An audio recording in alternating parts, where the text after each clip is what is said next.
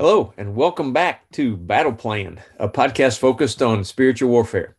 I'm Steve Hemphill, and Battle Plan is an ongoing discussion of how we put our faith into action. Our website is active-faith.org, and my email is SteveHemphill1@me.com. Love to hear from you. In our last episode, we talked about, can Scripture prevent flooding? Today, we're going to talk about how God's power for our daily battles will help us for January the 3rd each year. This is a spiritual warfare focused verse of the day, scriptures and prayers for spiritual warfare. I think it's the only spiritual warfare verse of the day out there. Each of these has a theme and a verse with a spiritual warfare strategy, and then a prayer about that verse. It's an excellent way to teach us to pray God's word. Hope you enjoyed today's thought.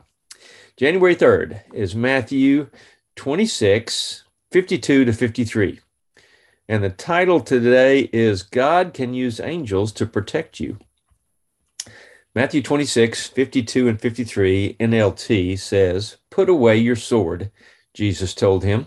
"Those who use the sword will die by the sword. Don't you realize that I could ask my Father for thousands of angels to protect us, and he would send them instantly?" In the Amplified Bible, it also says, "Then Jesus said, put your sword back in its place, for all those who habitually draw the sword will die by the sword." We need to get out of the habit of looking first to tangible weapons and strategies when a spiritual weapon and a spiritual strategy will have more effect, like prayer, fasting, anointing oil, and many more. We'll be going over these in the coming weeks on the podcast here. So here's how I might pray that verse. Lord, sometimes I consider pulling out a physical weapon to solve a spiritual problem. Forgive me.